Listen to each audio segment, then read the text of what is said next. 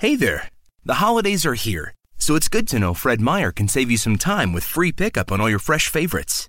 Whether your traditions call for a hearty helping of juicy ham, ample apple pie, or Aunt Sue's legendary twice-stuffed stuffing, Fred Meyer has got you covered.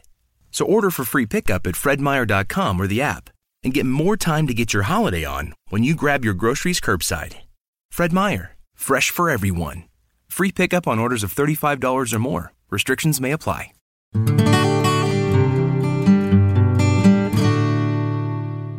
Welcome to the Everyday Mindfulness Show, where we educate and inspire people to live fuller lives through mindful practices.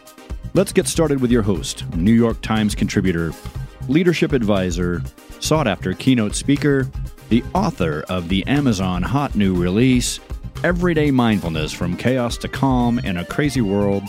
She's smart, strong, sassy, and a trendsetter in the field of mindful leadership. Your host, Holly Duckworth. Welcome, listeners, to another episode of the Everyday Mindfulness Show, where we get to talk about hot topics around this area of mindfulness and learn how we can integrate mindfulness into your life. And I am absolutely excited to bring to you what some of you may think is an unpredictable guest here on the Everyday Mindfulness Show. We have Melody Kramer. She is the author of Lawyers Decoded: Essential Knowledge for Saving Money and Reducing Legal Hassles. So we're going to be talking about that intersection of emotion and the law in an educated and lighthearted way. Melody, welcome to the show. Thank you for having me. Well, we're so grateful that you're willing to come on, because I like to personally talk about taboo topics, and mindfulness for some people is just a little on the edge of woo-woo. And sometimes the law can be just a little outside of somebody's comfort zone too. You know, unfortunately in life, we often don't pre-plan for our legal issues. You know, it's, oh my gosh, we're suddenly going through a divorce, or I've got to sell my business, or, in near death or end of death choices, we need to have those types of things documented. So it can be a little scary to have to bring a lawyer into your toolbox. And your book tells us a little bit about how to do that mindfully. So I want to start out with, how did you come to write this book? Well, I needed a little more mindfulness and a little more work-life balance in my legal practice. I've practiced law for over 20 years, and I'm a trial lawyer, so right in the midst of really emotional, heavy things for people. And you said a little scary, I would say very scary. And this isn't just for like criminal cases where you might go to jail, but even civil disputes, business disputes. I mean, it threatens your business. It threatens your livelihood. Divorce cases are terribly emotional. All of these, and the whole system prolongs disputes, prolongs fights between people. And that will do you in physically, emotionally, mentally, if you don't tie in some mindfulness. And while I know it's a tough sell to make lawyers be mindful of these things, it's really tough. I think we need to start in that process. And I wanted my book to be a piece of that process of looking introspectively to my legal career. I tell a lot of stories in there and the things that we go through and what that does to our mind and soul as we go along. And then the process being to take that, and for both sides, lawyers and clients, to better understand what we're going through in our heads so we can have a little more peaceful process going forward. As we were talking about the book earlier in preparation for the show, you said, the book is really about helping educate consumers on why lawyers are the way they are. And I think, because this is such a taboo topic, we don't often humanize the lawyer, as I'd hire this person to be the shark. So I really appreciate this book as an opportunity for us to explore the humanness, the human beingness of approaching what can sometimes be scary for people. Oh yeah, it's and it's true that people hire lawyers to be sharks, to be barracudas, whatever it is, and to fight on their behalf.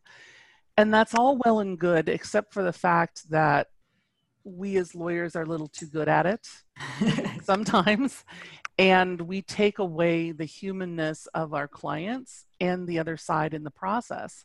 And what I started to see over the years was there was so much more vitriol than was really warranted or necessary. And the thing is that the lawyers fed that.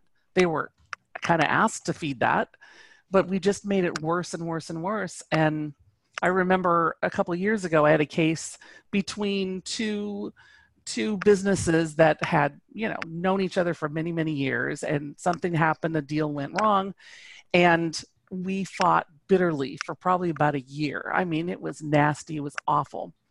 And we got to a settlement conference, and when you have a settlement conference, a lot of times parties will be sitting out waiting in between sessions with the judge, and the judge was talking with one of the attorneys, and I was sitting in the courtroom, and I happened to see the two clients kind of off in a corner talking to each other. I thought, well, this is a little weird, but I decided not to interfere, but I could hear a little bit. And here they were talking about, like family stuff, how are the kids, how the parents, things like that. And then they started talking about the case. And I heard one of them say, well, if you just said you're sorry for what happened. And here the two of them settled the case out in the hallway that the attorneys had been unable to settle for a year. And I thought, wow, we are just going the wrong way as lawyers. We need to have a legal system. We need to have that defense of people, but we need to figure out how to do it better. I also saw in your bio, I love this. It says, Ms. Kramer has been an innovator and an advocate for positive change in the legal profession, founding freelancelaw.com, co-founding the Association for Freelance Legal Professionals, and more recently founding Legal Greenhouse, a think tank developer for innovative legal solutions. You have been a busy woman. Yes, I have been, and I intend to stay that way till the day I drop dead. Intend to be that way. I feel like that was sort of my place in life, to be on the cutting edge of things and seeing problems and approaching them in a different fashion. So, I mean, one example is I'm a certified instructor for a type of self-defense training that taps into your fight or flight response, which we see in the legal profession everywhere. In courthouses, it's that fight or flight response, which when you study it, you find out when you are in that state of mind, state of being, your critical thinking skills go out the window. Literally, your body adjusts, rearranges resources. And so after going through these classes and getting this training, I realized that learning to defend yourself from an attacker, a mugger or something, is the same sort of thing that's going in your mind, like during depositions, during court. So I actually started doing some training sessions for people who are going to be deposed. And I walked through some of those same exercises that we did in the self-defense classes, so they would have a better understanding of their own body systems and their own body reactions to stress, and then how to reduce those layers of stress a bit. And I've talked to them after they had their depositions, and they said it helped. It really helped. So that's the type of innovative thing that I like to do, taking something no one else is thinking about and giving it a try. That's what we've been doing with mindfulness. We're well over 100 shows now, but I'm curious, what is your definition of mindfulness? I would say mindfulness for me is sort of a intentional or deliberate stepping away from the busyness of the day and getting perspective again. It's very hard to do, but sometimes you just need to get up from your desk or wherever it is you are and go walk outside, take a little walk. I like walking at the beach. But if you don't have time for that, at least get up and away from your usual surroundings and get a little balance. And it's amazing what that will do for you. It used to be a joke around the office that I would sit in my office and struggle over a problem for hours and hours, and finally give up and go out to lunch or something. And before I got to my car, I was on my cell phone going, I figured it out. I figured it out. Somehow just that process of disconnecting a little bit was enough to free up my brain. So, it's not a matter of I don't have time for mindfulness. I don't have time to not do some mindfulness practices. Clearly, I couldn't agree with you more. And I'm curious because within the framework of the clients that you work with and the associations and organizations you've started, many of us mindful leaders out there, we come across two questions that can sometimes be a challenge for people. One is, I can't do that mindfulness. It's spiritual. It's like religious. What do you say to those people?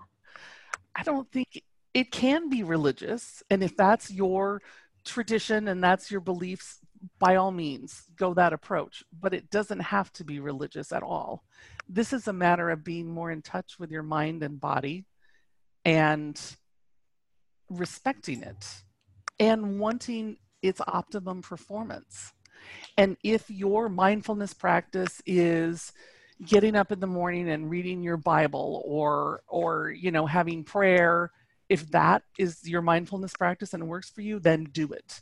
If that doesn't resonate with you, do something else. It doesn't have to be one or the other. I don't see the two as being the same, though they can be interconnected if you choose. Well, I'm excited to know there's women like you leading the forefront of this within that legal profession. And we have to have more of these courageous conversations.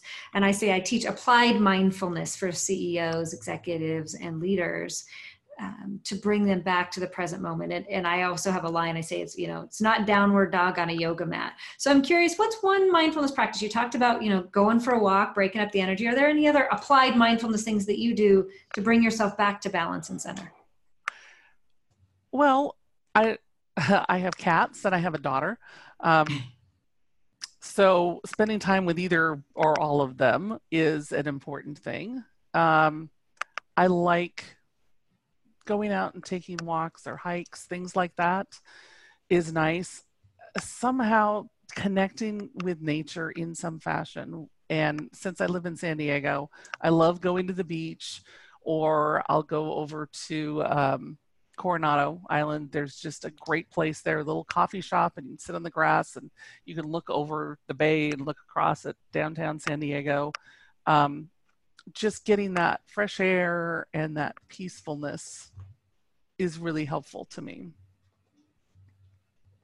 Well, I love it when I hear a lawyer saying the word peacefulness. I mean, really, no matter what you're trying to negotiate in the courtroom, I like to say there's a oneness there, that people really do ultimately want to come to a resolution that creates peace for both people. I'm famous. I probably haven't said this on the show, but I've said it in my life many times. I divorced my husband because I loved him and I wanted him to have the life that he wanted, and I wanted to have the life that I wanted, and I wanted peace in that situation. And I know lawyers help craft those conversations to create that peace, whatever it looks like. Well, that's what we should be doing. Yeah. But more often than not, we're not. And partly is our financial interests are not based on finding peace. Because, for example, if you are a trial lawyer and you're on the defense side, you're usually paid hourly, there isn't a financial advantage for you to wrap up a case quickly. And I found even for me I try very diligently to get cases settled. I'm kind of a different attorney that way, I'll be honest. But I found even when I have restructured my fee agreements sometimes that have more of an incentive, I get paid more if I quickly settle things. It's amazing how it shifts in my mind, even though I know what I'm doing and I know the means to an end. It's all of a sudden you're focusing on getting it done instead of let's just play this out for a year, and finally when the client gets upset enough about the bills, then I'll talk about settlement. So I think there's some systemic things we can do. I think as lawyers, making a living is important. Don't get me wrong, it's important. I think when it comes to litigation, if we can have less incentives for extending and prolonging the battle, that would be good for everybody. I mean, why is it that we have cases that take routinely at least a year to get from filing to having a trial? Why can't parties go to a trial a couple months down the road, get it done and over with? I think maybe we should look into these changes. I am right there with you advocating for that. I had a friend who recently went through a divorce, and they did the first round of mediation, and blah, blah, blah, stuff hit the fan. They ended up having to hire lawyers, which they didn't want to have to do. I ended up hiring the lawyers, second round of mediation. Okay, when's the court date? 4 months. Four months from now. Wait. For 4 months, we have to be in this limbo land of the energy and the emotion of it. And it's a recurring thing because the court system has these different emotions and different procedural things along the way that don't deal with the actual dispute, that deal with how the paperwork is filed or, those little details. And it is a stressful thing for the attorneys, for the clients, every single round of that. And so you're just in this petri dish of growing resentment and anger, and then all the money you're spending, and you're less likely to want to resolve things. You should, the focus should be on resolving things, like you were saying, creating peace early on. Immediately, you've got a dispute, let's get this fixed. Let's get it fixed shortly and quickly if possible. If we need to get a little information between the two parties before we can have a fair trial, okay, fine, a little bit. Some cases are like that, but a lot of them are resolving the issue quickly is better for both sides. Even if they're not happy about the decision, it's at least done and over with, and they can move on with their lives.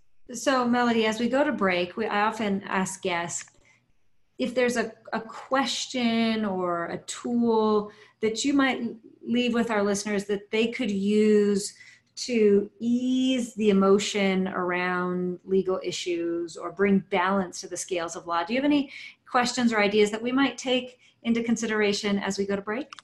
Absolutely. I've tried this with clients. I haven't quite gotten them to embrace this yet, but I would love for someone to. And that is when you start in a legal dispute, be it divorce or, a business dispute or whatever, write down exactly what you think you deserve, what you want, what your goals are. Write it down. Write down how much you're willing to spend to get them. Be very specific and write it down, because as you go through the process of the case, you forget. And if you are very deliberate and see, okay, I'm getting more angry, I'm spending more money, then you have a way of checking yourself again back to what you really want and what is really obtainable. Otherwise, you get in this spiral of more money, more stress, until I've lost clients in the middle of cases, have a heart attack or whatever. You don't want to do that. You really want to get to a peaceful place as soon as possible and plot a path towards that.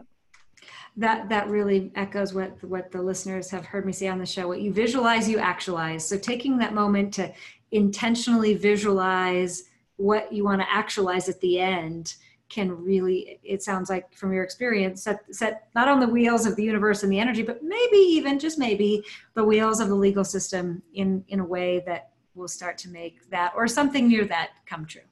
Absolutely. So we'll be right back after a brief break.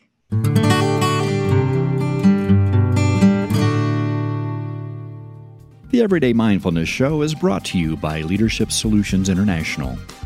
Are you hosting an upcoming conference or convention? Or looking for a speaker to provide inspiration and motivation? Would you like your audiences to know what you know as a listener of the Everyday Mindfulness Show? Check out Leadership Solutions International for more on mindful leadership keynote offerings, on-site mindfulness information centers, and trainings. You're listening to the Everyday Mindfulness Show, and we are talking with a lawyer today. Yes, a lawyer, because we even need to be mindful as we approach sometimes hot topics that require legal support. And Melody Kramer, you are a woman of influence, author of Lawyers Decoded, The Essential Knowledge for Saving Money and Reducing Legal Hassles. And I am so excited to bring this information to our listeners because you are exploring and in the process of creating some new mindful products, intentional products that will help us move in a different way through the end of life process. Share with us a little bit about your approach, your mindset, and how it can make a difference for all of us. Yes, I'm sort of getting to the point in life I'm being more aware of what's coming in the end, if you will, and aging parents and so forth. And I realized how many people don't have wills, don't have estates, anything like that. And I thought those aren't that complicated of documents. Why are people not doing these? And I started exploring that area and realized there's a great deal of fear relating to it. Fear of death, fear of bad things happening, and you figure if you don't think about it, it's not going to be a problem. But then I've seen when people have died, the mess that's left sometimes, which is not in the interest of mindfulness at all. It's very stressful, very difficult. So I thought, how do I bridge that gap? And part of this fed into a assignment I had for Toastmasters some months ago, where I had to write an obituary, and I chose to write my own obituary. And you would think it would be sad and morose, and it was not. It was the most life-affirming thing I have done in years, because I realized that if you think deliberately about what you would like to have accomplished, what would you like people to see in you when you're gone, then the rest is all paperwork. It's seeing that process of, here's the good place I can be at the end. I've done a lot of cool things. I have, and there are more that I'm going to do. And then you work backwards to that going, I've got some money set aside, when I die, I want it to go to this. And maybe it's not to your family. Maybe it's to some good cause. Maybe it's some nonprofit that you feel strongly about. Maybe there's some sort of legacy scholarship thing you want to set up. There are all sorts of things you can do. And when you have that bigger picture, then you can go to a lawyer and say, okay, I need the papers that go along with doing this. So that's what I'm working on, but I'm also working on what we talked at the beginning about the scariness of legal. And I'm going to be starting out with very simple things to get your foot in the door. Like, you can write your own holographic will. Free, you don't need a lawyer, just has to all be in your handwriting. Those are valid wills in almost every state. And then, okay, assigning someone who's going to make decisions for you for healthcare or your financial stuff if you are incapacitated. Simple things. And then you go from there to maybe you need some more complicated things, tax planning, trusts, or whatever. But if you just go in little baby steps towards the end, then it's a lot less overwhelming. You used two words that really landed for me, and I want to highlight them for the listener, which is life-affirming approach. And I too have had that experience of writing the obituary, and I recommend it for everyone because it is a stretch, but it's a good stretch, and it's a private thing. Obviously, we're not putting these things out in the world, but they can be such a great tool for estate planning, for life planning, for letting go of what you really don't want and stepping into what you really do want. So I want to really implore people to look at, as you were bringing someone legal into your team, do they have a life affirming approach or the highest and best approach for whatever circumstance that you're in? Correct. So how can people get your book? How can people connect to the work you're doing and support your movement to educate this system that it can be different? Well, you can reach me through my website, melodyannkramer.com. And my book, Lawyers Decoded, is available on Amazon. I'm working on getting it on some other websites as well, but you can find it there. And my email address is melodyannkramer@gmail.com. And I'm happy to hear from anybody about their experiences with lawyers, any sort of area they think is untapped and needs some new solutions. I'm really I like finding projects where I'm trying to help develop new solutions within the legal setting. And I'm certainly happy to listen to people's suggestions on that. Well, you have said yes to a big mission, and we're so grateful for the work that you're doing, because we know that as more mindful practices come in for clients selecting mindful lawyers, the lawyers are going to in turn want more mindful living for themselves, and we're going to grow this movement in a way that builds a world that works for everyone. That's true. That's true. So any other last minute thoughts before we let you get back to your day? Yeah, just don't be scared of lawyers. We're not all scary. And there's really a lot for us to learn from each other. And it's a great mindfulness practice. Stay open to the curiosity and discovery as you bring someone into your legal team. Thank you for saying yes to being on the show. We look forward to having you back as these products continue to develop, continue to share updates with us. Melody, thank you so much. Remember, mindful matters, and so do you. Thank you for joining us for today's show. For more mindfulness every day, visit everydaymindfulnessshow.com and download the 3-day challenge and experience the ABCs of mindfulness.